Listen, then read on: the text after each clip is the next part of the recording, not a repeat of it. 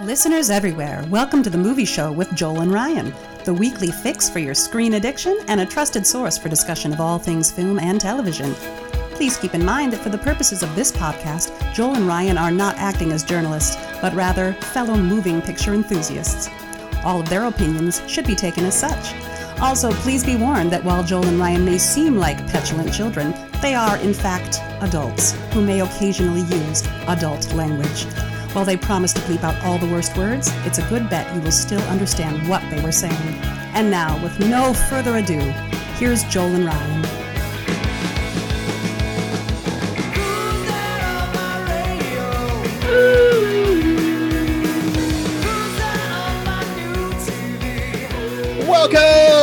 Welcome to the Movie Show with Joel and Ryan. I am Joel. And I'm Ryan. And we got old school original recipe show tonight. Apparently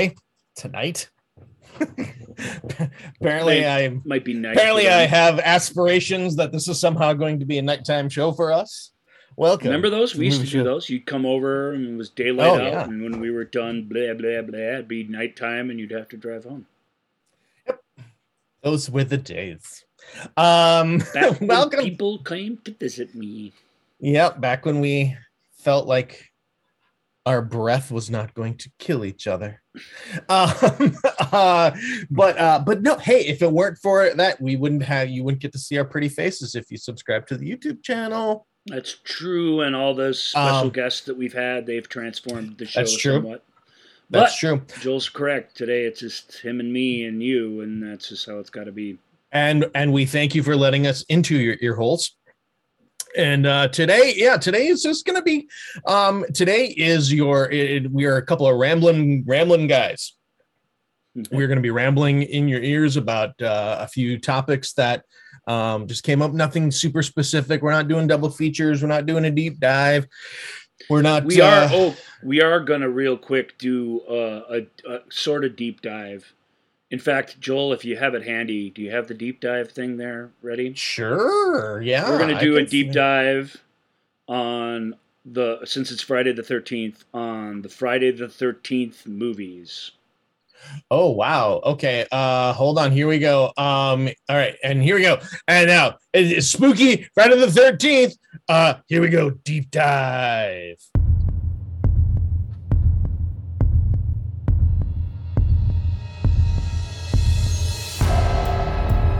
Do a deep dive. Deep dive. Deep dive. I have to do a deep dive. Deep dive. Deep dive. I have to do a deep dive. Deep dive. Deep dive. Deep dive.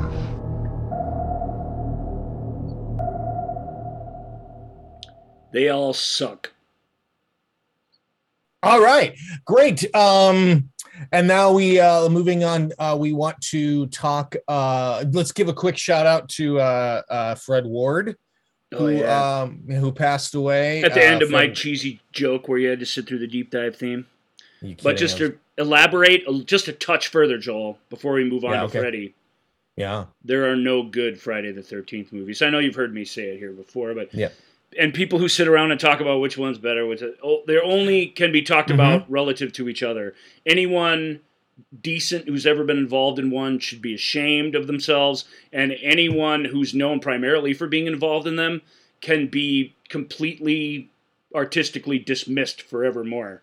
Mm-hmm. They're crap. And if you are one of those people that I know our podcast is huge in Hollywood,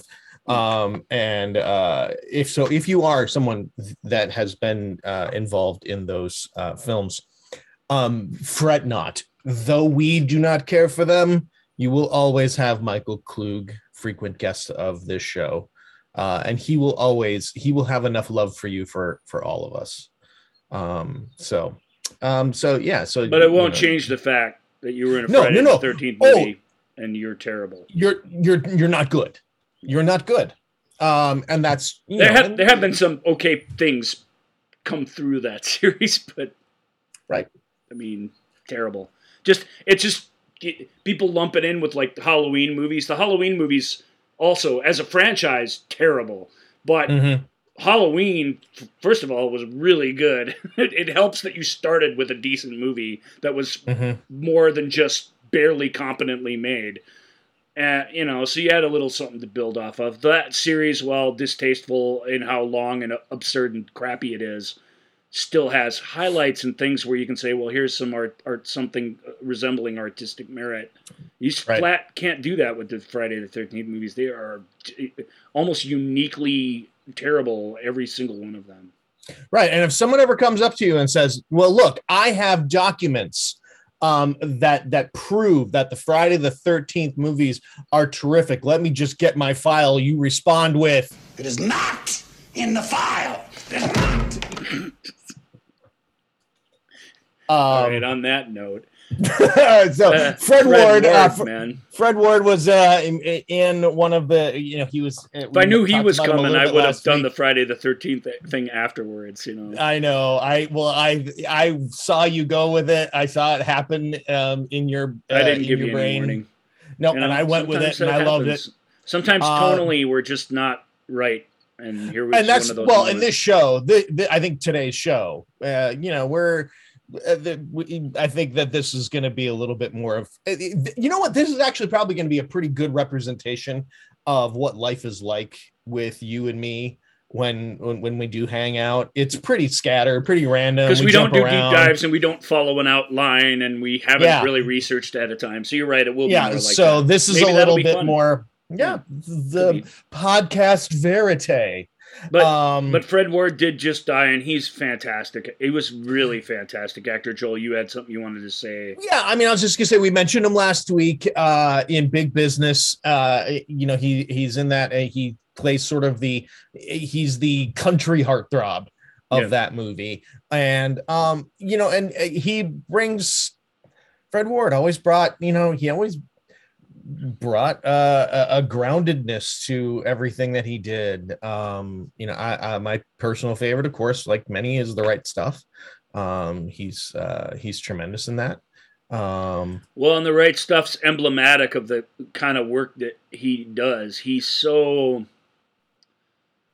really puts concerns. I mean, because he's had a lot of heroic roles and a lot of romantic leads. He's really done all the work of a leading man and a character actor throughout his career, which is really exciting. Mm-hmm.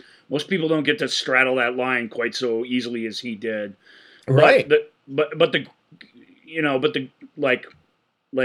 I'll just say like Remo Williams. Remo Williams, The Adventure Begins. The Adventure is truly dead now. That's really sad. Yep. I always kind of in the back of my head, it said The Adventure Begins. We got a shot. Maybe we'll get more Remo Williams.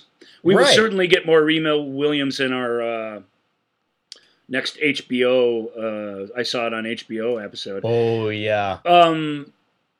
But just to show that he could be an action hero, that could crack a smart ass line and could be full of confidence. But what he was really great at, and like I said, getting back to what you said, Right Stuff, obviously, is leaving a certain sense of. I mean, and I always love this about guys who could do this, and women in particular, actually, and I always kind of talk about it. But he could, in that same way, like Susan Sarandon was really good at this, and some other actors, he could leave the movie star ego and the dignity at the door when he was working on a project, and so he could really wear his, without indicating all the time, which he really didn't do, he could share with you the sort of short-sighted, dumb, all the little, typically bad characteristics we think of a character that nevertheless make them come to life in a real human way. He's fantastic, and his whole little kind of featured chapter in The Right Stuff is so fantastic because the film warns us that this is coming, and yet when we go through with it, we still feel such sympathy for what's happening. And who's he travel that road with in that movie, right? Veronica Cartwright, another one who just is fantastic at that kind of thing. And so I love him for that, He's got this line, he plays a dude in Thunderheart. He's got this line, the the Native American activism group is called ARM, Aboriginal Rights, and he just plays this jerk, and his line is, "Yeah, the arm's gonna be the broken arm," and it sounds so stupid. Like he has to make that live in reality in this scene, but he just makes sure that you know how stupid this guy is and how we can now sort of, because it's a very small part in that film, where we can now dismiss him and everything he has to say going forward. It's delightful. Like, we talked about that when we had J.O. Sanders on the show, man. Make the most of those moments. And at least people like us will remember you forever. Because absolutely. And yeah, he had that great, I love what you just said, and how he was able to straddle the line of like the character guy and leading man guy. And, he just had an everyman quality to him. He always just seemed like, he set aside that ego of, I'm gonna act, of that, the prototypical artiste actor. Well, you want to. It's but more he than that. He felt like a craftsman. He felt like somebody like, no, this is my craft. I do it well. I take it seriously. I'm gonna bring it, and I don't care if I come off a little silly, or I don't care if I come off a little despicable. Like whatever.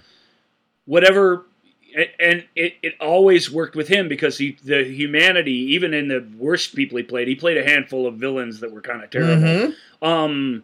The humanness of them was never lost, and so there was always this reality to it that was always really, really powerful. It's not that you have to be undignified as an actor, but a lot of actors, you'd see their performance, and they're not bad actors. Some really, really good ones just have a tough time not being cool on screen. Right.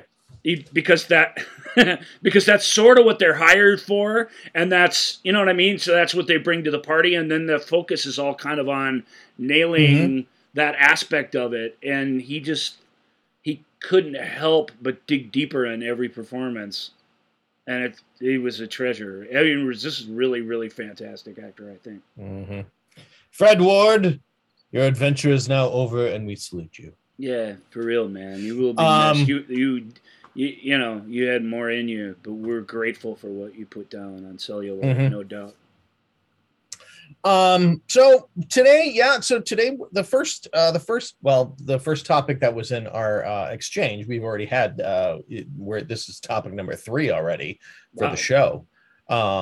But one of the things that you brought up is why we are always looking back on the movie show, on looking back on our show. We talk about film history. You're not tuning into the movie show with Joel and Ryan for breaking entertainment news. Well, you've probably seen either on the YouTube page or at Podbean or Apple Podcasts or wherever you join us, that this show is called, the very pretentious title, The Future of Cinema. Yeah, the future.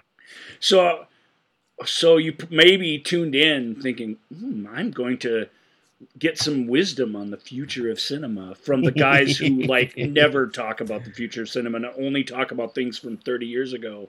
Right. So it's a legit question. Why should we care what you think about this stuff? And why do you do that? We talk about it from time to time. I mean, we touch on it. I don't know that we've ever truly discussed it. We're historians more than we're critics, and we're certainly pop culture historians more than we're pop culture guys who are in the now. And you're not going to get the latest on the Johnny Depp trial or this kind of thing. It's obviously that's never going to cross our lips. Joel brought up some perfectly legit things we should be talking about on this show, and both of them I was like, no, right. To be fair, one of them was not. We did not discuss pooping in a bed.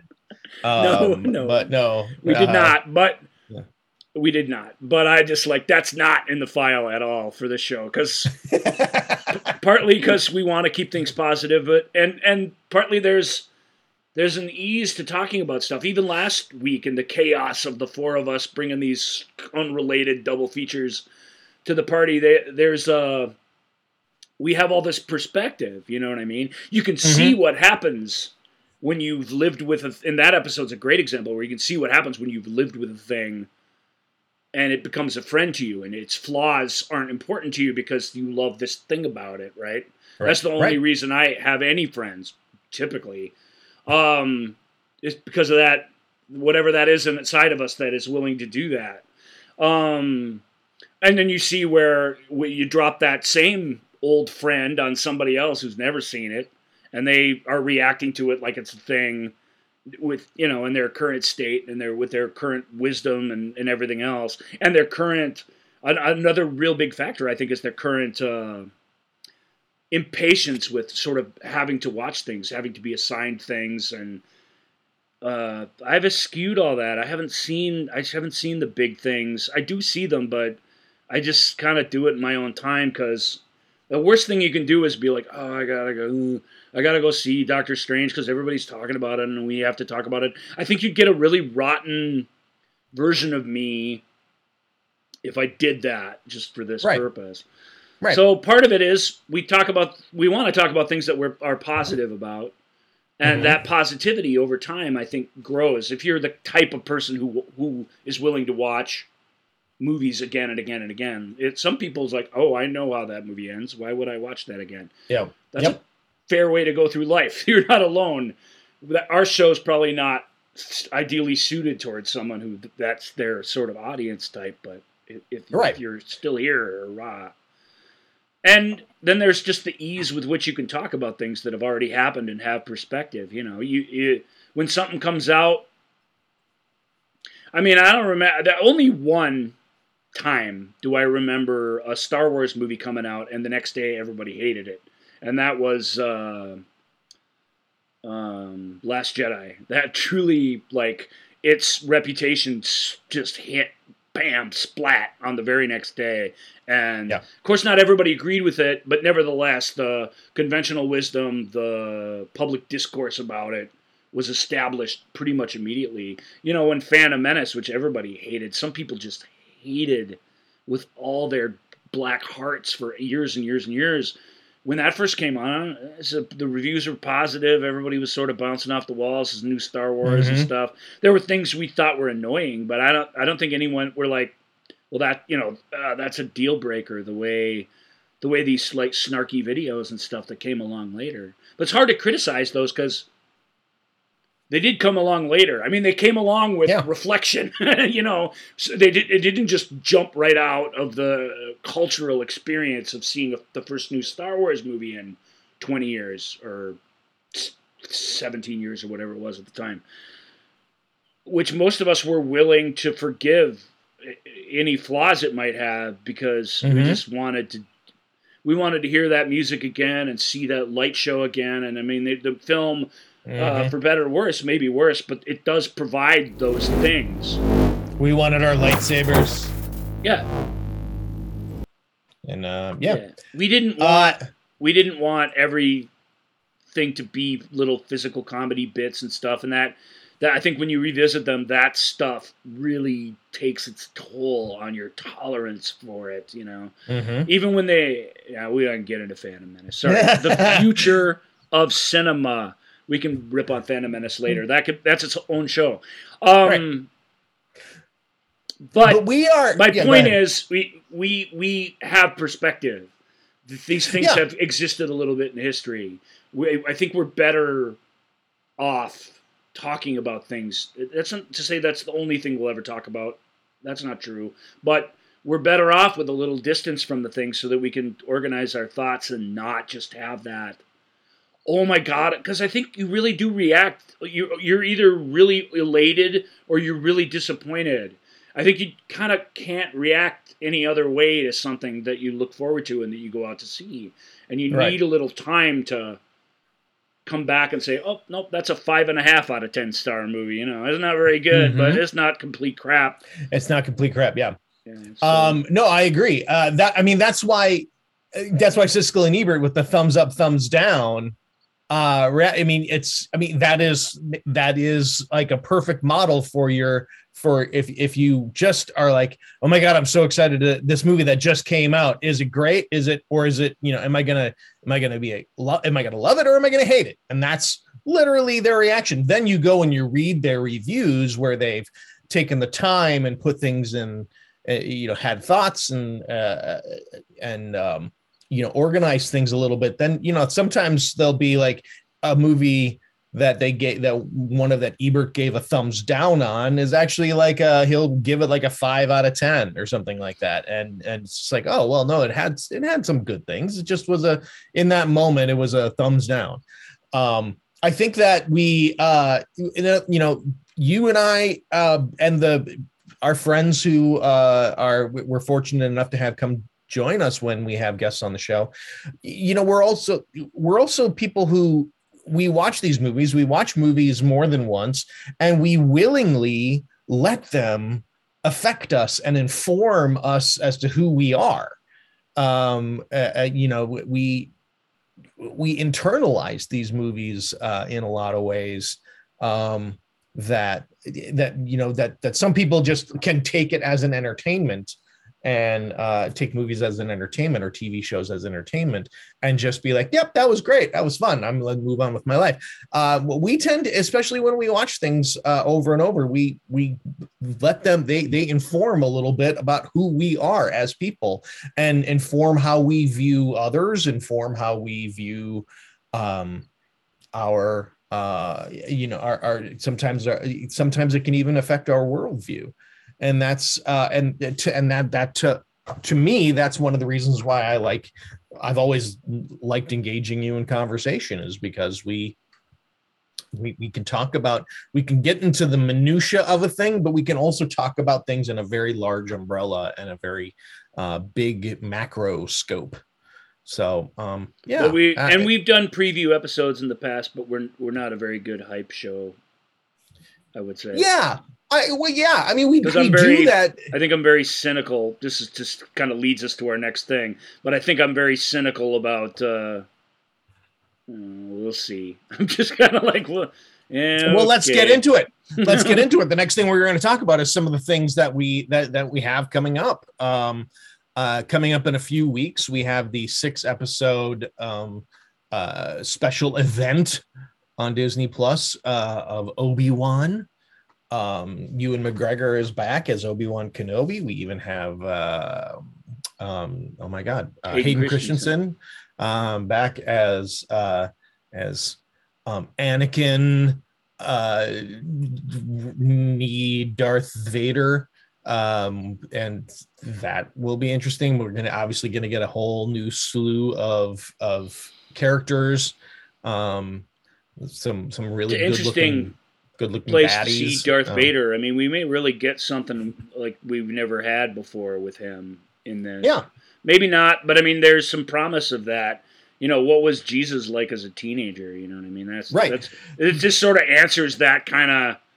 There's no record of this at all. Even right. The prequels, not really so much the sequels, but even the prequels, like a lot of that stuff we had leaked out. Back in the day, if you asked George Lucas a question, he would tell you, well, what's the deal with Boba Fett? And I remember this in 1980, or 1979, before he'd even appeared in Empire Strikes Back. He had an action figure out because he was he was in a cartoon in the Christmas special. So this is a guy that he had thought about already before we even really got to know him, which we really never did. But he's like, oh, well, he's sort of used to be stormtrooper. It's kind of complicated, but you kind of find out. Like, he just told you all this stuff, and so I'm always like, so he's like some rogue stormtrooper. It turns out, no, he was a clone, like all the same stormtroopers, but he was one who was raised and taught in a completely different setting, and that's what made him who he was. He didn't go into all that, but that shit really did appear in the thing. So I'm excited for Obi-Wan to the degree that I can be, because I like it. It doesn't have an adult rating either. It has like almost a kid's rating, which Yeah. is unique for a story like that looks like it's going to be substantive and have a certain degree of action in it. You guys, matter of fact, I don't think people have seen PG rated live action films in general very often. It's really rare that they come around. Correct. And if they are, they're so saccharine. Yeah, Yeah. you're like, oh, this really doesn't have anything even vaguely objectionable in it. The PG rating is reserved for what used to be a live action G rating back in the day, and that's just a very uncommon thing. So this movie has that somehow, which that's almost more fascinating than anything, because it can't get that dark if it's going to be that kind of thing, which is fascinating to me. So, so I watched the Obi-Wan trailer, and I've heard the John Williams Obi-Wan theme. He took a couple weeks off between projects he's involved in and wrote this little theme, and bravo to I can't remember her name, but bravo to the composer who's hired for that series to welcome that and then to be willing to sort of build off of that themselves. Like, well, that's very cool, because composers have their egos too, believe me.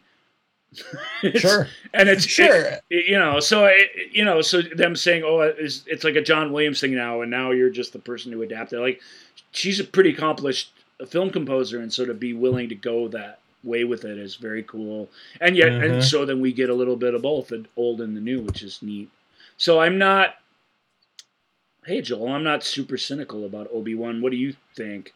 Well, I mean, I'm very excited about. I'm very excited for Obi-Wan. This is my jam. I love stuff like this. I wanted to just quick look up the music. Natalie Holt is the composer for the series. Because I read a neat little interview with her, and she's got it together. Yep. But I mean, I'm excited for it. It's it's intriguing. The last time we saw Darth Vader was at the end of episode 3 is him going no, which is is a great meme now. And then we saw him in Rogue One a little bit. They kind of embellished, I guess. I don't know if that's quite the right word, but that opening. We saw him rocking a dad joke. Yeah. Rogue One. How dare you? How dare you have Darth Vader give some dude a pun at the end of a scene? Bad on whoever wrote that, by the way. I don't want to. It was written by the committee, as they say in the Star Wars universe, so I don't want to. Yep. But whoever did that, boo.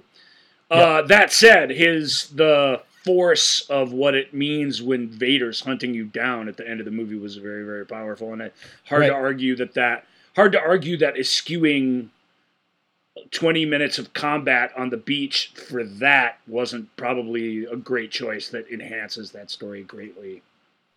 But so I think that there is the potential to do something really intriguing. The everyone who is, what's his face? Oh my gosh, the guy who's kind of in charge of all of this. Was a full. I want to say Dave. With an F. I can't What's find. His name? Yeah, I want to say Filoni, but I don't think that's right. It's close to that. God, why can't I?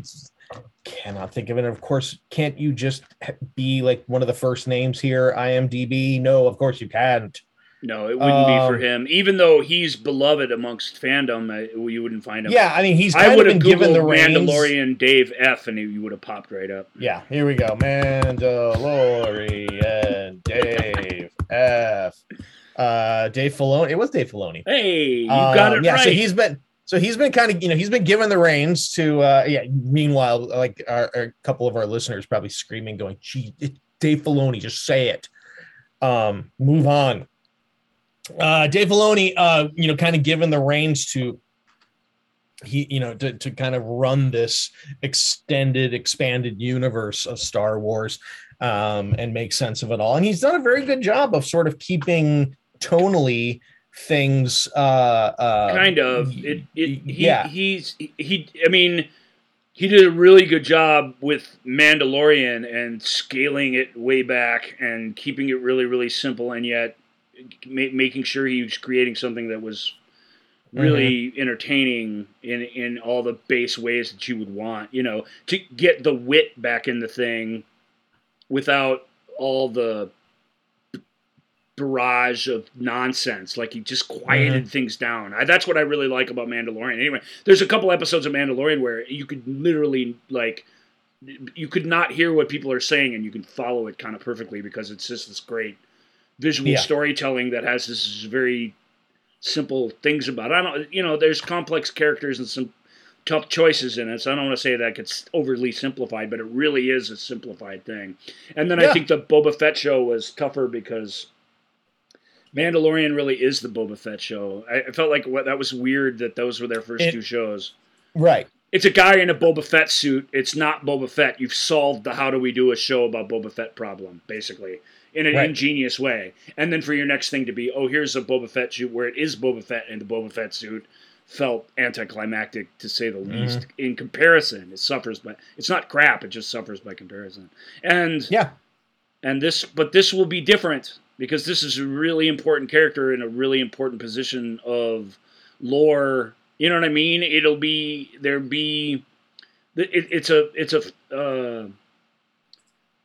an adult and a philosopher that's a Force user in the story. It will not be able to have that easy charm, and although I'm sure it'll have plenty of humor, it won't be able to fall back on those things the way Mandalorian does. And that means that's the challenge of the thing. And so I'm excited. And the fact that it's more family friendly than any Star Wars thing we've had in ages just seems crazy to me, but I'm very excited about that. Just because, wow, that's different. I mean, it may seem like a small thing, but it really is different. These things have gotten darker and darker kind of as they've gone on. And this right. And I think that, and it seems like that was, and it was a very conscious choice. That was something that that Ewan McGregor, that was something that was very important to him, that these sort of maintain. Yeah, I mean, there's a ton of Star Wars properties in the pipeline. And so it is, I mean, this universe, the Star Wars universe is immense, and not everything is gonna hit, but this one, but Obi-Wan in Exile, like when they just said that from the get-go, when they just said these are some of the things we're going to be working on, I mean, that just, I mean, some people are like, Tatooine again. I mean, I get it, but I don't care. For sure. I'm really excited. Yeah, I'm with, now that I share his hairstyle, I'm with John Williams. You're doing what? If you want me to be a little bit a part of that, I'll set aside a little time for you. That I'm willing to do because, I know that guy and I never really wrote him a thing, and I kind of like to try, if you don't mind. And of course they said yes. Yep. And Star Wars Ahsoka has started filming. And I don't know Ahsoka very well. A little bit from the chit chat, but I don't watch the cartoons. So there was, I had done a couple overnight editing gigs, during, at the height of the pandemic, where there were some shows and stuff that were set, some conferences and stuff that were on British Standard Time. And so I was staying up all night. And so as I was editing stuff, while I was waiting for files to render, I watched a lot of the Clone Wars series. That's where she's really is the big star. Yes. And the character is really great. And so then when we see her again in The Mandalorian, it's Rosario Dawson playing her. It's really fun. And I'm excited to see what they do with that. And what's the other one that's imminent? The one with what's his face from Rogue One? Yes, the name of the character. I believe they're called Andor. Andor. Diego Luna. Diego Luna. Yeah, and we have a Lando series is in the works. We have some other like stuff that one that's going to focus on droids, one that's going to focus the Acolyte, which is going to be all a Dark Side of the Force stuff, Rangers of the New Republic, which I want to say has been shelved, but I think that might still have life. Rogue One or Rogue Squadron. Rogue Squadron. Yep. So we have all of these things in the pipeline that hopefully they'll all be great. The Star Wars universe is a fun universe. I mean, they're not all going to be great. They have a movie problem, Yeah. The Star Wars really does work best on the big screen and in a 2-hour and 10-minute chunk, and they've not nailed that yet, and that's annoying. Yeah. But if these series can be the best of event series on TV, then it's hard to complain too much while we're waiting for them to solve that. Because to be fair, that's a tough nut to crack. It really is hard.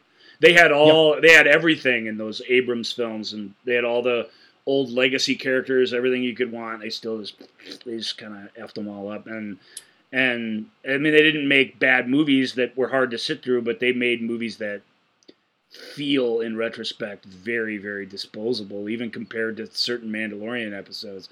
And that's what happens when you try and make something for everything. That's why this sort of cinema is difficult. It really is, because how do you put your own stamp on something that it has to appeal to everybody, or you can't justify the $400 million budget? It's tough, but but here's a few more of things along those lines that are coming up. Joel, what's next? Yeah. I mean, do you have anything? I mean, we have in terms of series, we have a TV series coming up, House of Dragons. I'll do House of Dragons, and because they're coming out at the same time, and the Rings of Power together. Yes. Because I'm such a. This is the way, and one of the ways. Oh, geez, man. One of the many ways in which I'm steeped in ridiculous geekdom is that I really, really know a lot about what's going to happen in House of Dragons and what's going to happen and I think even more so I think it's me and like Stephen Colbert and like a couple dozen Tolkien scholars who really can just see an image of something from that world and go, that's that. And just know right away, oh my God, they're going to be talking about that, and just get super, super excited. So I felt like that with Wheel of Time, and then they managed to just kind of go, you go, oh, they're going to do that. Oh, that's so great. And then when you watch it, they do it, and you're like, oh, okay. Wheel of Time's problematic because people are super into it, and if you're a fantasy writer, it's really, really good, but it isn't that good. Compared to the great fantasy stories of the world, it doesn't rise to that level at all, and it suffers from that. Let's just do it forever. Like he just really never had an end game in mind, or if he did, he skipped over it for the money, and now you've got this big bloated thing that's like it's impossible to imagine them getting anywhere into that series. But you're right. The series isn't bad though. It is sort of Wheel of Time in the way like a TV show would have to be, and it looks great. It's got good actors and such. But I'm sorry, that's just not. It does not rise to the level of Martin, and it comes nowhere close to the level of Tolkien. It just doesn't. And how could it? It's not really fair. But a lot of people do treat it like, oh, it's that. And I think when some billionaire someplace decided, oh, I'm going to spend trillions of dollars on that, the thought was it was going to be that kind of property. And I'm sorry, but it just isn't. So that's nothing against Wheel of Time. Wheel of Time is what it is. And we'll see that we get more. I hope we get more, and maybe they'll they teased us with what the next series will be with it, and that maybe they'll find their legs. I think that there was a tone problem with the first series of it, so let's obviously I'll watch it. I'm a sucker for it, but let's talk House of Dragons real quick, because we'll get our chance to talk about that I'm sure. But House of Dragons real quick, the thing that's fun about that trailer is it is stodgy when you spend too much time with the Targaryens, especially the Targaryens of old who were in power. It's heavy, and they're from old Valyria, and they're just these very serious and somewhat dour people. But when you see, especially, I don't think they even let her talk in the trailer, but the shot of, what's her face from Olivia. There's so many Olivias now of her generation. I do get them Olivia Cook. This is Olivia Sorry, Cook. thank you. Yes, Olivia Cook. There, you know what I mean? There's a lot of them. There really are a lot of them, and they're all pretty great, actually.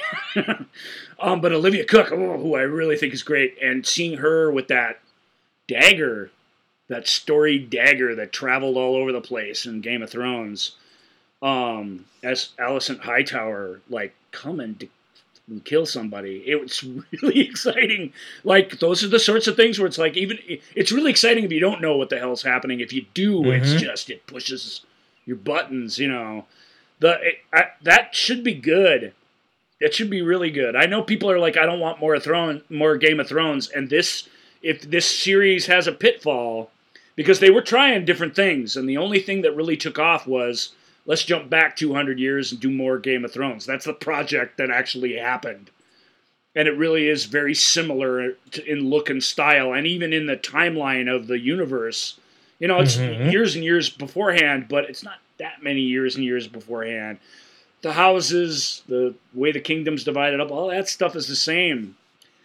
Religion is changing in the world, but it's going to feel very similar. But maybe that safe bet that they took isn't so bad. Maybe that, you know, because it really is compelling stuff. The Targaryen Civil War, the dragons starting to die off, and the desperation that causes, it's all very, very exciting stuff. So yeah. I think people are going to like that. I hope so anyway. And Rings of Power, which they've barely shown us anything. But yeah, I just can't tell you, because I just can't tell you how much cool stuff they get to cover. The weird rule when they agreed to do Rings of Power was the prequel, if you will, or the big historical compendium to the Lord of the Rings, you know, Middle Earth universe is called the Silmarillion. And the guys who have the rights to this do not have the rights to the Silmarillion, and the Tolkien estate would not sell them the rights to Silmarillion. So you couldn't just... And Silmarillion is a hard read because it's a historical tome. It's not an adventure, you know, like the other things are. But what they were able to do is anything that was mentioned in the Hobbit books or the Lord of the Rings books, which they already wrote, even if it was just mentioned in passing, even if it was just something on the shelf when Gandalf was walking by to get something else, you could take that you could talk about in your story. And that's a challenge for them to, but what they realized was, boy, there really is a lot of stuff that we're open to here. And I just think, unlike House of Dragons, which I think, even though you're going back to a time when the Seven Kingdoms were full and at the height of the Targaryen dynasty and such, that's what the Rings of Power is going to be as well. But I think that's going to just take people. I think that's just going to sweep them away. Seeing all the minds of the realm with the dwarves, like, you know, as this powerful race of people, the elves who are not leaving and going away, and you can have it. They're building cities and they're innovating. I mean, it's just really, really exciting. And yet there's and this is the part you should be the most excited about. There's a new character, female character, who's tasked with investigating some strange goings on. And even though I think we know what that stuff is, I think if you don't really know about the Lord of Gifts and how the rings were forged and all that, I think you're in for a stunning ride if that show does that correctly. Certainly all the resources in the world have been dumped on it. And that work is so rife with potential for adventure, and the writers, when to hear them talk about their approach and what they're excited about, it will should excite any Tolkien fan, I think. Or any fan of high fantasy in general. Yeah, I mean, well, George R.R. Martin, he obviously heavily influenced by Tolkien and everything, but these writers like Tolkien, like Robert Jordan, Wheel of Time, and all that. I mean, this was good we've talked about this before. Really good fantasy spends time and is very exact about its world building. And this is where we kind of get a payoff on that is we get this world. I mean, it's kind of ties back to Obi-Wan and some of these other series that we're, good fantasy, creates a living, breathing world that then you can explore and say, okay, well, here are the sort of the givens of a world or of a universe. What stories are there within that, like you said, that, oh, hey, they make a reference to this thing. What if we explore that, and we get a little bit of that in the Star Wars universe too, with many Bothans died trying to get us this information. And then we get Rogue One out of it. But this is world building at a whole nother level with Tolkien. Sort of. Rogue One didn't have to do with the Bothans, but but I'm following you. No, sorry, not Bothans. No, sorry, that was Return of the Jedi. Sorry, my that was inner Return geek of the Jedi. couldn't let that slide. No, I conflated Mon Mothma. Hey, two very, very important missions about two same Death Stars or whatever. That was sort of a misstep, but I get what you're saying. I'm sorry. I apologize. Sorry, I conflated the two. Spy. It's a couple sentences in the Rogue One has a couple sentences in the opening scroll of Star Wars. That's it. Movie. Yeah. That's all it is. Thank you. That's all it is. They just show you that. And they went, okay, we have their first victory against the evil Galactic Empire, and they've been decanonized. But if you want to learn more about the Bothans, man, the stories are out there.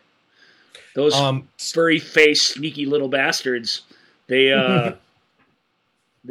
have them to thank for freedom in the galaxy. Of course, then all the same things happened again, because that's what happens when you want to make. J.J. Abrams says that's what happens in the world, but that's what happens when you want to make trillions of dollars and not come up with an original idea on your own. Right.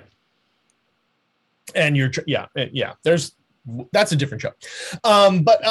So we have these exciting series coming out. We also have some, the continuations of some pretty big franchises with Thor: Love and Thunder and with the Marvel Universe continuing, and we have Thor's coming out soon, right? July or something. Yep, July. Yeah. So what's after that? What's the big thing we're building to, or are we not building to anything? We don't. In the MCU, there isn't really. It's not known what the next big thing. I mean, the big thing is it will be some sort of Avengers like event, but I mean, we have I believe right before Love and Thunder, I think we get the Miss Marvel series on Disney before and we meet. Apparently I have not seen it yet, but we already blow back on Miss Marvel for not doing her big hands and big whatever, big great but we get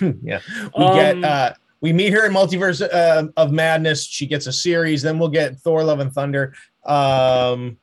But Miss Marvel's fun. That's a character I like because she is this sort of.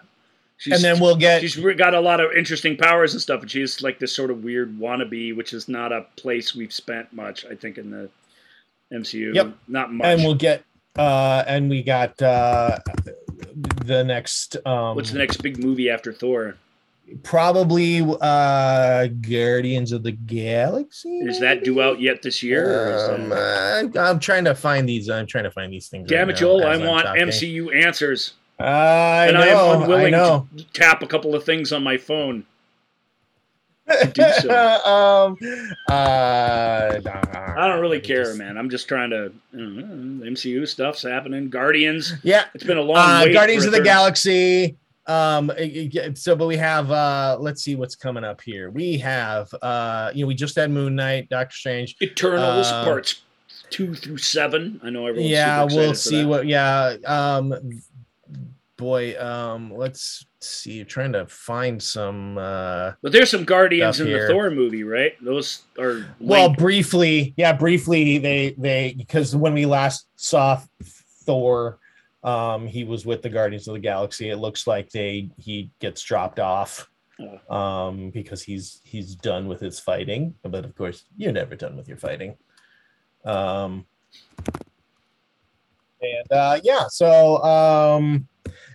Let's see, Marvel movies coming out. Let's see. Oh, we have. Let's see. Wakanda Forever is in production. Craven the Hunter. I think the next big Guardians 3, Ant-Man and the Wasp: Quantumania is set for 2023. The Marvels. So it looks like we're gonna get. Ms. Marvel. There will be this.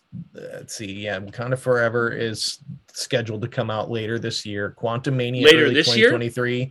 Yeah, that's what it says. Okay. Well, that's a big one. Let's see when we find. Let's find out. Yeah, this was updated 4 days ago. So, A Black Ant-Man and the Panther-less Wakanda movie is a huge creative challenge. That'll be really interesting to see. So Guardians of the Galaxy 3 will start the summer. Okay, we don't gotta go all the way to next summer. I wanted to know what was coming out before the end of the year because I figured there has to be something on the schedule. Yeah, so it's Thor, and then the next one, November 11th, should be Black Panther: Wakanda Forever. So Nice. we'll see what that does, and then we'll get over the winter. We'll get the Ant-Man and the Wasp. So I mean that the Marvel Cinematic Universe still churning along. We'll see what we get TV series wide that ties into those things. But we did get our first look at the long awaited, somewhat anticipated. Spoiler alert for Doctor Strange, right? Is that what you're about to do? Spoil a little bit of it? No, I was going to talk about, the trailer that appears before Doctor Strange is Avatar. Avatar Water World. I want to say the Way of Water. When I typed up the outline, I just made up these titles because I didn't want Avatar: The Way of Water. So we have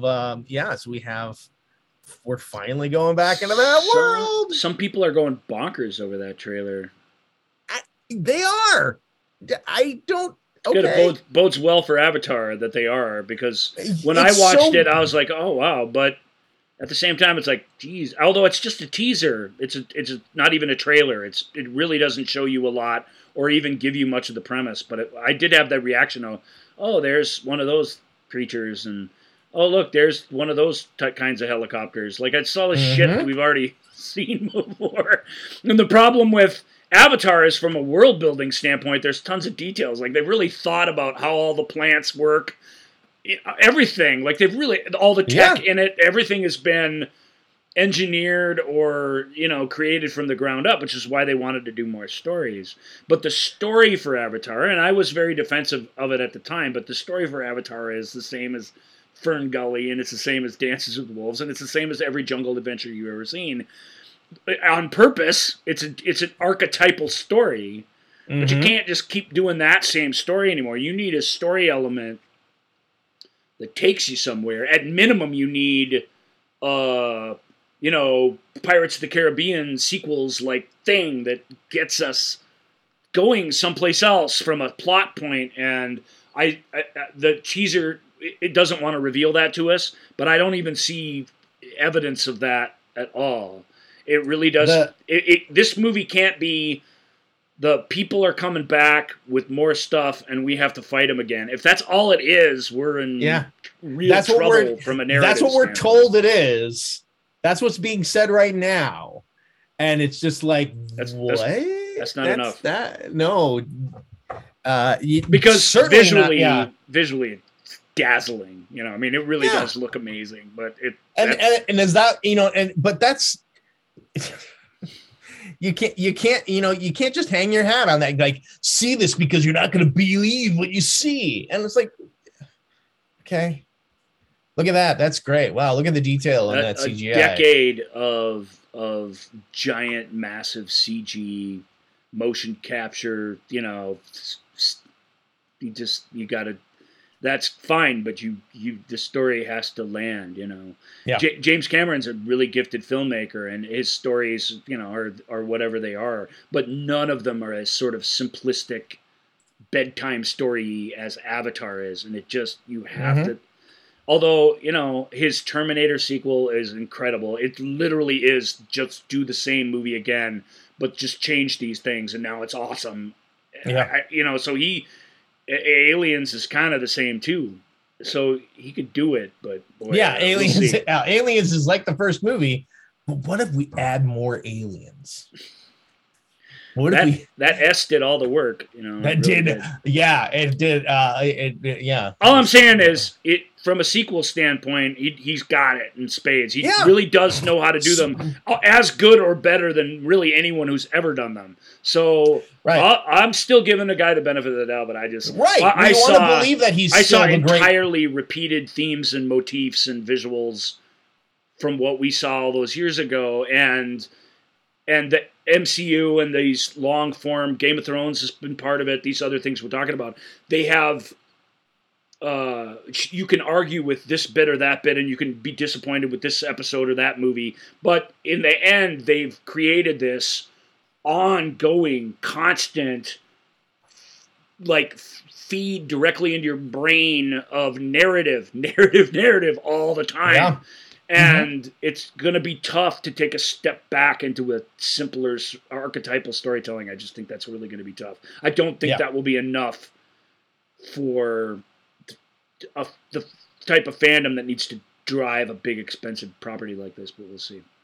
Right. Yeah, so it'll be very interesting.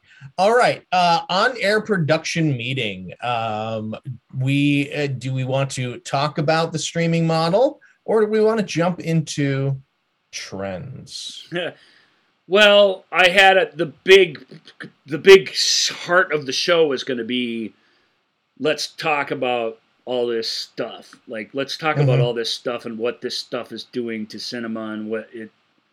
Even though we just hyped a bunch of it up because we're just nerds like everyone else, we just want to see. Right. We just want to see whatever. I can't remember anybody's name. We just want to see what the new Fantastic Four is going to look like. We all have that in us for sure. I watched a movie before we did the show today. It's called Three Monkeys. It's a Turkish movie. Actually, my boss gave it to me. So if you don't have a cool boss that gives you awesome movies to watch, then at least in one way in this godforsaken world, I have one up on you. It's by a filmmaker. I got it sitting right here. Sorry everybody.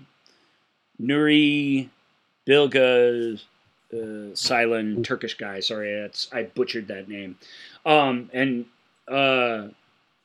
it's from a few years back now. It's 12 years old-ish, 14 years old, something. But it's a modern-ish, in the 2000s sort of movie. And all I can say after watching that is I almost recommend you don't watch good movies. Because that movie was so lyrical and so cinematic and so visually stunning and so quietly sad and intimate and so desperately human in a way that all this crap we're talking about, just can't, it doesn't even approach anything resembling something that reflects the pain in our world. And even, you can try and do it with metaphor and you can try and do it thematically, but none of these giant escapist tales, they're all just big, bloated, expensive turds compared to an actual powerful story about a family or a person. And I was reminded of that. I didn't do that on purpose. I just have to give this back to him at some point. So when we talk about the future of cinema, what we're talking about are these giant properties and these huge, everybody's looking for the next big streaming thing that drives an entire streaming platform. So when I talk about the cracks in the streaming platform, it's not that streaming's not the thing. It is. It's it's that all these corporations have hoarded all these little things, and everything that they've begun is meant to go on forever and keep earning them jillions of dollars. And it has that sort of financial and long-term ambition to it all, and what you're just not getting. Occasionally you do get one, right? Coda won the Oscar for Best Picture, so it's not like it doesn't happen sometimes. But even Coda, which is a wonderful human story, is made somewhat like a television show. It's not a terribly cinematic thing, like the way something like Power of the Dog is, which everybody watched because it had a big movie star in it, and most people hated because it just didn't entertain you in any sort of way that a thing that you're used to. Things just desperately clawing over each other to entertain you and dazzle you, and that's sad. These things, I say it and you feel it, but it's hard to articulate why. But these things are at odds with each other directly, in a way that need for content means that these subtle stories are still getting told. So they're out there. There may be even more of them out there than ever. That part is true, and I'm grateful for it. But it's what's driving that even it's not coming from a place of you're a magician, you're an auteur, you're an artist who has something to tell us about the world. You've written this thing. We can apply a budget to it, but we believe in the thing itself. That's not happening when everybody just wants to own everything. And everybody, like the Terminator sequels, like deliberately spelling things weird just so they can own the name of the sequel. Like that approach to storytelling is absolutely taking its toll out there. Without a doubt. And it is even me, it's closing my mind off to other things, and to things that confront the horrors of life a little bit, if not more directly than that, at least just acknowledge them, the world that we live in, which I don't think are fantasy epics, even the ones that take place in present day, frankly. Even are sort of deliberately ignoring those things. And I don't think it's helping us. We talked a little bit about a movie before. I'm not even going to name it, but because it was one of those ones I used my veto power on. But I get the appeal. I get the childlike appeal to this thing that I'm not going to name. But the human aspect of those stories literally are training us to not care about each other. Right. And I find that just really distressful, because when I find myself really caring about people, and occasionally really caring about people like us in the world, that aren't from a different planet, or aren't part of the ruling class of a feudal society, or aren't some super being, it's like, it's powerful, and it is being lost to a large degree, and more, and then just on a base level, even when somebody makes, like Tarantino made Hateful Eight, and the details have come out. This was sort of a rumor that was going around at the time, but I don't remember what came out at the same time as Hateful Eight. Was it Force Awakens? It's not important. It was one of the Star Wars movies, and Hateful Eight was a shot in 70 millimeter. So it had this big, the arc-like sort of Cinerama screen reserved to play at least a month during the holidays when one of these Star Wars films came out. And Disney sent a letter to ArcLight and said, you have to book us for a minimum this amount of time or whatever. And they wrote a letter back saying, well, we made a commitment to this other thing that we want to stand by. And they said, well, then we're pulling all Star Wars from all ArcLight theaters nationwide.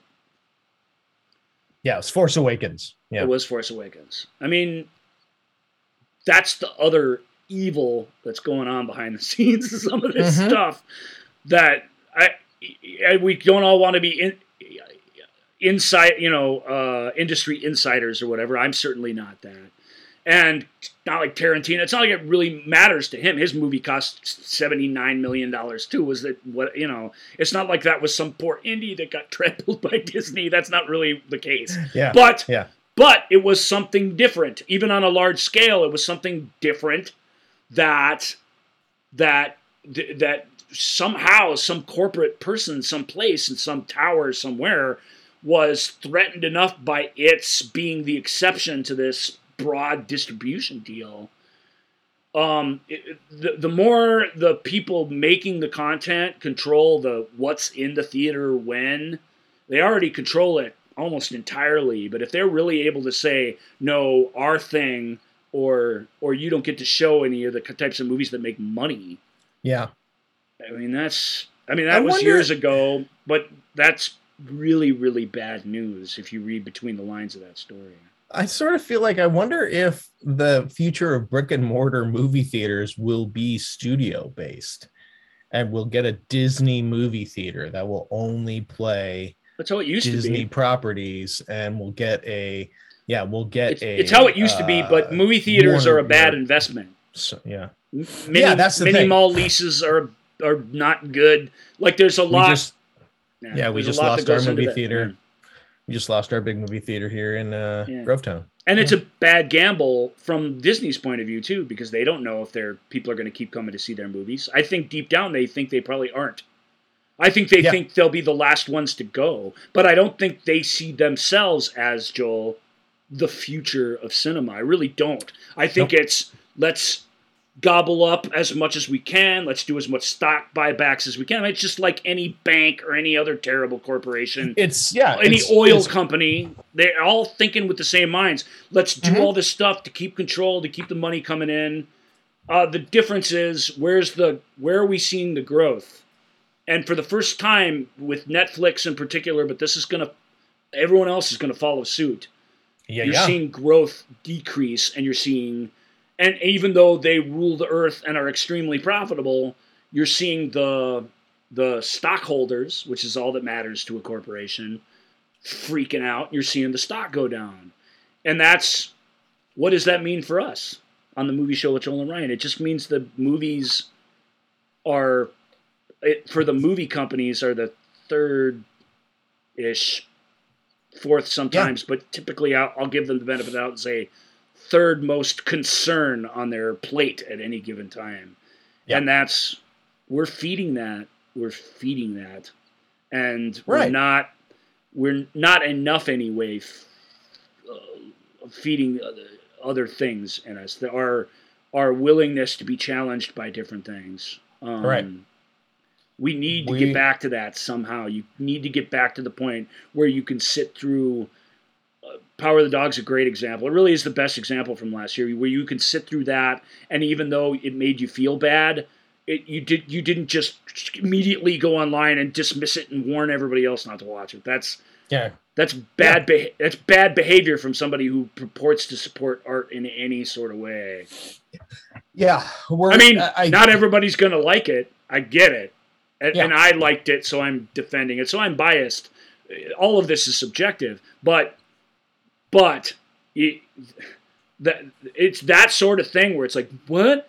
Huh? Well, then it must be stupid, or it must be wrong, or it must have plot holes. Our defensiveness against something not just sending us to the stars every time we watch it. We gotta lose that. And if you're a brave enough person to try something new and you don't like it, try and ask yourself before you start spazzing out.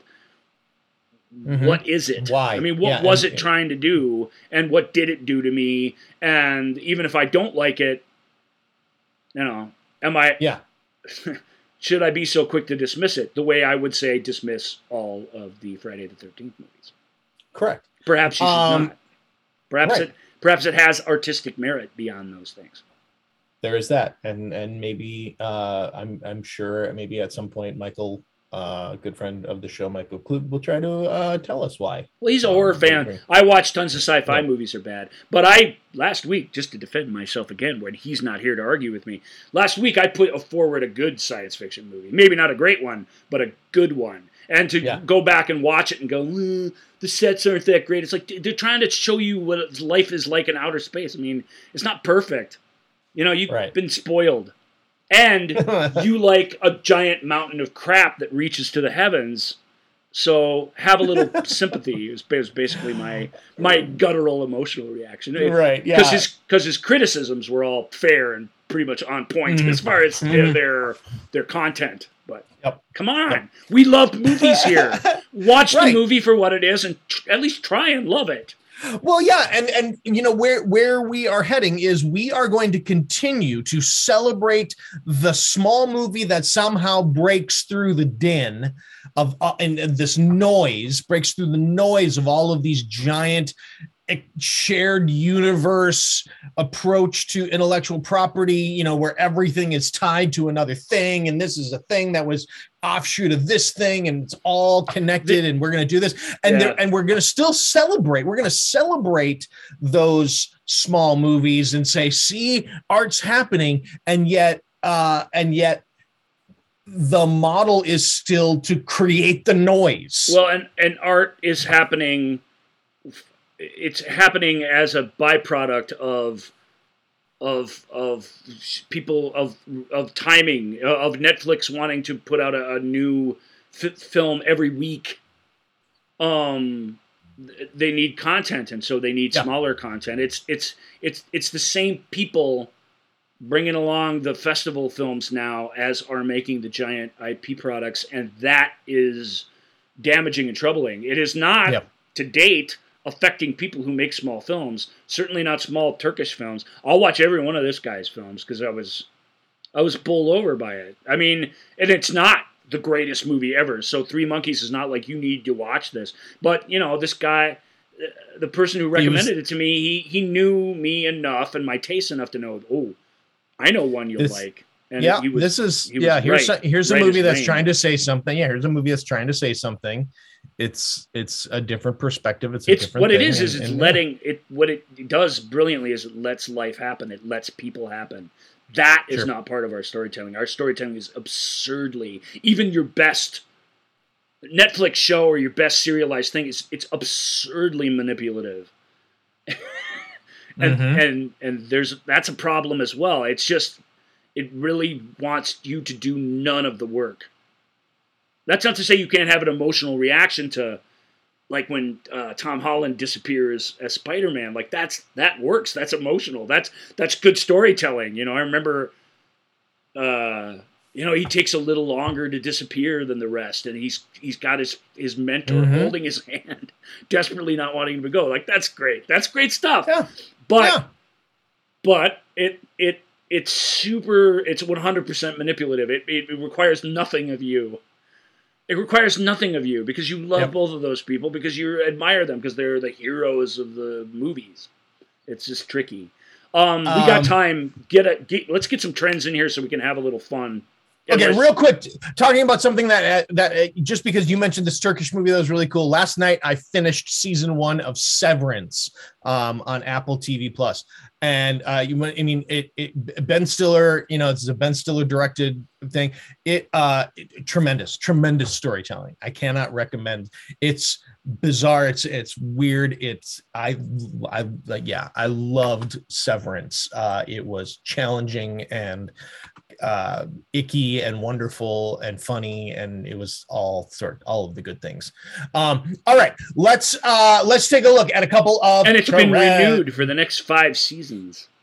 Has it really? It was big for Apple, which we kind of give credit for being as big as these other streaming companies, and anywhere near as big as them. For Apple, it was very, very very yes. So you'll get more of that. Well, and it had just a terrific conclusion. Conclusion for the final episode. All right, here's a couple. Let's talk a couple trends maybe. Bye.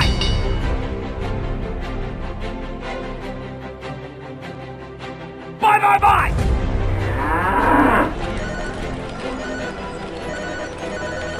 Sell.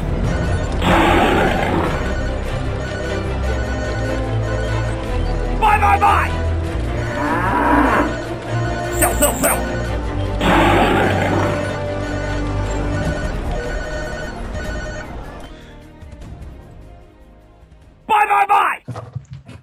This is a big victory for me. This is a big victory for me, listener. dear listener, this. Oh my God, I'm gonna be rolling on this for the next week. That's going to keep The you fact warm that at I night. did not or- screw that up. Nice. I did not come in early. I almost did, like on purpose, but I needed to have the win in order to do. Yeah, then when you F it up on purpose later, you'll at least have proved I can do it, you know. Yeah. You got to know the rules before you can break them. Screenwriting That's 101. That's true. All right. Okay. Here we go. Entertainment Trend Tracker. All right. Long form whodunits. That's all the Tickertainment Trend Tracker was. That long form whodunits. No longer are we getting, especially TV series, where for a while there it looked like we were going to have a sort of a hybrid. Like a season long arc, but then every episode could still be a self-contained thing. We are doing now, it is a full season of a show that you have to, if you didn't watch the episode before it, you will be lost. Are you bullish or bearish on that? Bye. Absolutely. Awesome. Yeah, because, I mean, everything comes at a cost, okay? Yeah. So I lament greatly the mystery movie being just kaput, as in terms of something that penetrates the masses the way it used to back in the old days. I that makes me sad. Those are gone. Because that they're subtle films or subtler films. I don't know. It's not like murder mysteries with a detective or whatever back in the day, or were subtle necessarily. They were the big movies of the day, not that long ago, not ancient history. That's a bear market. Yeah, so that's sad, but the good thing is that there is absolutely still a market for it. It is in this different setting, and certainly, like, what's the Kate Winslet one on HBO? We'll just use that as an example. Mayor of Easttown. I think that's right, Easttown. But there's Joel's right. There's dozens of these, and some of them are harsher and more culturally sort of relevant than they are, and some of them are very old school, where it really is just the tortured, brilliant detective. Like Wallander is great. That's was a trendsetter in this sort of storytelling. In fact, but I love it because they are like murder mysteries. And one thing that the movie struggled with was, when you're reading a murder mystery, maybe it's in first person, maybe it's whatever it is, there's a room for the character to matter in a movie that you hope you pull off the essence of the character, but there's no room for them to breathe. They are what they're chasing. And the greatest thing about the long-form mystery series is that you really do get both. And it shouldn't be, at this point, a burden for anybody to have to watch something that's serialized. And yet, there's something really great about these mysteries when they solve themselves or when they resolve themselves. Yeah, you can have all these different novels with the same star, same lead, same detective, whatever, but they really do have a resolution that even something like what's that great show with Elliot Page that's on Netflix? The Umbrella Academy. Well, that's fun. That's fun, but that show really does feel like it slams on the brakes when it's about to resolve anything, because it just wants to keep eating its own tail for infinity. And that's not bad. That's TV. It does that. But you can't just jump into Umbrella Academy any damn place you please. So even the shows that aren't these self-contained things, they're still serialized, and they don't even have the benefit of being self-contained. So I love it. I mean, I'm buying all the way on that, and I hope that those continue to be successful, no doubt. Just real quick, a murder mystery series that I loved, and it was I believe initially developed for, I think, maybe Quibi. Remember when Quibi was going to be but Paula Pell in the Mapleworth Murders. It's a takeoff on Murder, She Wrote sort of thing. And they're insanely funny. Paula Pell, John Lutz, JB Smoove, really, really funny. I believe it's available on the Roku channel. That's all I need is another effing channel.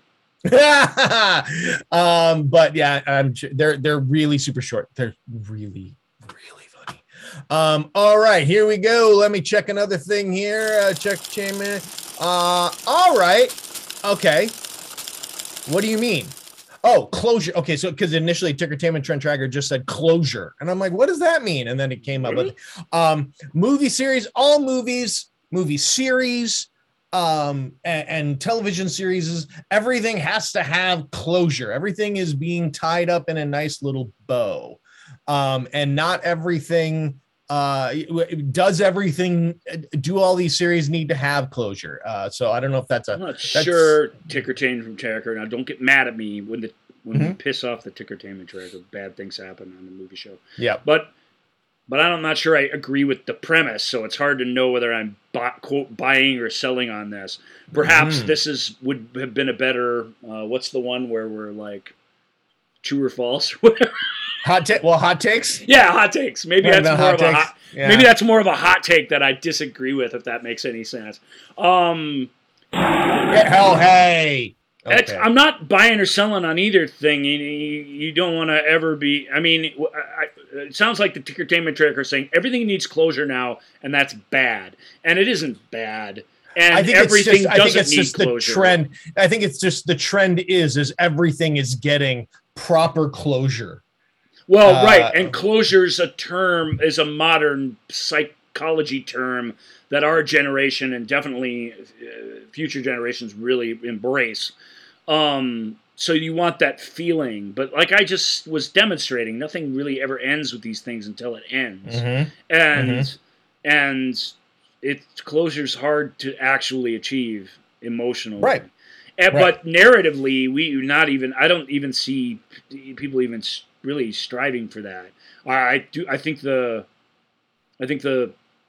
trend is to keep as many flaming chainsaws in the air as you possibly can, and that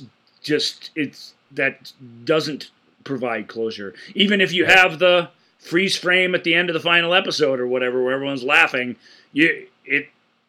ask yourself what. Yeah, exactly. What are you really getting? That's super closure. I mean, that's the way other end of the spectrum. But what are you really getting? I mean, what did they really resolve? What is really solved here? And I don't know. I remember the series. This was maybe one of my first examples or my first experiences with it. What was the season or the series finale of Quantum Leap, where spoiler alert, the whole thing. You're gonna spoil it? You don't have to spoil it. You can say what it was without spoiling it, I think. Well, they just I guess it solved none of the we'll just say this. It solves none of the problems of the show and resolves it and fails to resolve the central premise of the thing. Yeah. And it does a whole bunch of other things too. That's a really stunning finale. Yeah. And that was the first time that I really remember going, what? And then really having to think about it, and then having to come to grips with that idea of, okay, this was not a pit, and close the book, back end of the book on it. Right. This is something that is, and it is. And that was I remember just being kind of a big moment of kind of discovery of how I viewed media, how I viewed television and movies and stuff like that, of going that my brain I had the little, as I was watching that Quantum Leap, there was a big black obelisk standing next to me, and I evolved a little bit, I think, as I was watching Donald Belisario's finest moment, the man who brought you NCIS. I mean, what a stunning and brave conclusion to that series. And to be fair to Donald, the final episode of Magnum PI actually is not what you would expect either. But I'm not sure I remember that. I think just because of the nature of what Quantum Leap was, it was a high concept show, and it just went balls to the walls. Babylon 5 with its series finale, and it's all right. But it didn't provide you with emotional closure, That's true. Yeah. And you look at something like Lost, which actually resolves itself better than I think people think, but where it really falls down is it spends half of its entire final season desperately trying to give you emotional catharsis, and when that stuff starts to fall flat, you really sort of turn against it in its totality. And like I say, I really don't believe that to be the failure everyone says it is, because if you took the time to deep dive it, let's say, and you talked about what you've learned and what happened and what's actually going on, it's big stuff. It's pretty cool.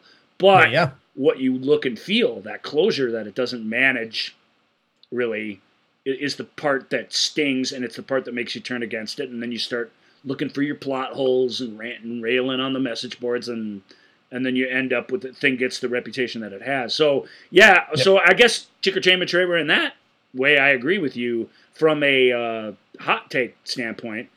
Yeah, they smart. do want that, and the reason they want it is because they don't want the discourse to turn Batman versus Superman on you, and even the corporations are aware enough of that they don't want that to happen, and the artists working on this level, they don't want that to happen either, so they're trying to give you emotional closure, if not narrative closure. All right. Hey, Tickertainment Trend Tracker, can you give us a quick one that we'll have a quick answer to? That would be great. Thank you. Okay. All right. Great. Oh, this is good. Scripted reality TV, where we're getting shows or movies about reality TV. So it's like they're like a story of 7 kids that are going to be on a reality TV show, and blah, blah, we're seeing sort of going extra meta on that. Are you bearish or bullish on that? Within reason. Within reason. I don't want that to be. I don't want there to be 16 shows going on at any given time that's about that. But you know what I mean? And I think our efforts to engage in media trends, like something like Ed TV, remember the Ron Howard movie with McConaughey, or like those films, when you look at them now, they first of all, they was stupid at the time, so they didn't make a good movie.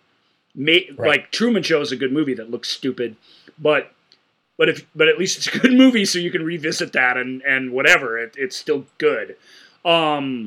Even if it seems crazy, antiquated, and weird, because it's trying to deal with future tech and storytelling about storytelling, right? So, sorry, Train Tracker, this isn't a short one. I am watching the clock, though. Partner. So I like that. There was this weird show on ABC or something called Siberia. I watched every episode of it, even though the audiences bailed on the thing after the first episode. But it was literally about these people who went out camping on like a survival style reality show, and they had a little monolith at the center of their little village that gave them clues and things and stuff that they had to do every day, and you had people playing the game and trying to betray each other and stuff, and then something changed. Like a meteorite fell and reality went to hell, and these people still had these sort of personalities where they were competing with each other in a situation where they really needed to be trying to save each other. And it's not a really good show, because it unfortunately, it's each episode, even the ones after the turn, are structured like a reality show, so it just takes too long to get anywhere in the thing. But I loved it, and it also has complete lack of closure. It has a total cliffhanger. Wait till you see season 2 ending, which was very clear after season 3 that after episode 3 there would be no season 2. No season 2.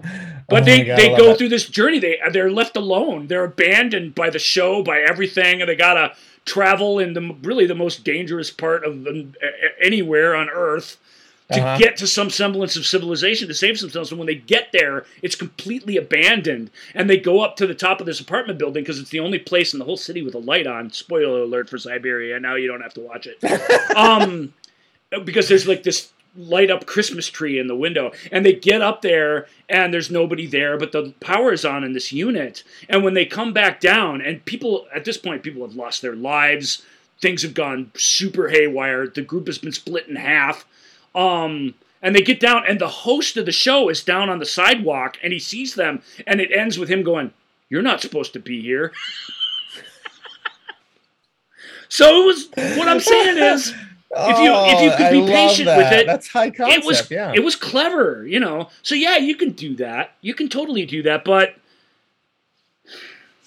let's not do that too much, And even The Offer right now, the making of The Godfather, that's really extraordinary. But too much of this making of stuff and too much of this sort of like the Ryan Murphy sort of biopic stuff with Joan Crawford and stuff like that. Some of that's really good, and some of it's dangerous, especially The Crown. Now that The Crown is coming into present day, like how do you do that? Really, those are tricks, and they make me feel icky. All right. So I don't want too much of that. But Siberia season 2, sign my petition. I want. That's a 13-year-old show now, but I want that back. So everybody. Oh, I love it. Yeah. Can we answer our fan mail in 3 minutes? Yep. I have a question. Who gave you the right to play God? What the hell's going on out here? Why do I bother? What is the point in doing anything? How dare you? What more do you want from me? I have a question. All right. Joe Webb 14 fan. An internet legend. An internet legend says, "Hey, Joel and Ryan, longtime caller, first time listener. Anyway, if someone could tell you the exact moment of your death, would you want to know?" It's thematically related to the show, don't you think? Yeah, a little bit. Yeah. The future. I can answer that real quick. No, I don't want to know. I don't. I absolutely want to know. Yeah, quick explanation, Joel. Because I shudder at the fact that that there's going to be a giant chunk of my son's life that I'm going to miss, and I don't. If you're going to miss it anyway, why wouldn't you want to know? Because I'm trying. Yeah, I don't want to. I want to take in every moment as it can. Usually, when people say no, they want to maintain the spontaneity of their own life. Yeah. And that each thing is its own thing and happening for its own reason, and not because of some predestined point on the map where things stop, right? Oh, shizzle. Yeah. Where me, childless, alone, with little to live for, would love and really, really appreciate having a little time to plan for that event. I really don't want... I mean, I don't want to get cancer and suffer. Like, I don't want to make light of any of the ways people go out over time. But I really don't like the idea of like car accident and I got the rug pulled out from under me and just left everything behind unresolved. So Ticker Time and Time Tracker, you were right. I need closure. Maybe I'm willing to consider changing my mind on that, Joe Webb 14 fan. Maybe because maybe the circumstances will change. Oh yeah. Yeah, absolutely. But I understand Joel's circumstances, and those are mine, and they're different. And it gives you, it just shows you how dramatically different your perspectives can be based on that other stuff that's surrounding you. Correct. Nice. All right. Hey, that was great. All right, folks. Thank you so much for joining us. You can reach out to us at the Movie Show with Joel and Ryan page on Facebook, at Ask Joel and Ryan on Twitter, Instagram, TikTok, and it's all right. My alarm went off. We made it. We did it. And if you're watching us on YouTube, like and subscribe. And we will be back next week with more fun and shenanigans. Thank you all so much. Bye. See you in the future. Thank you for listening to The Movie Show with Joel and Ryan. Remember, all views and opinions represented in this podcast are personal and belong solely to the speaker and do not represent those people, institutions, or organizations that the speaker may or may not be associated with, unless explicitly stated. None of these views and opinions were intended to malign or deceive. And now, here's the producers, circa 1982, to play us out.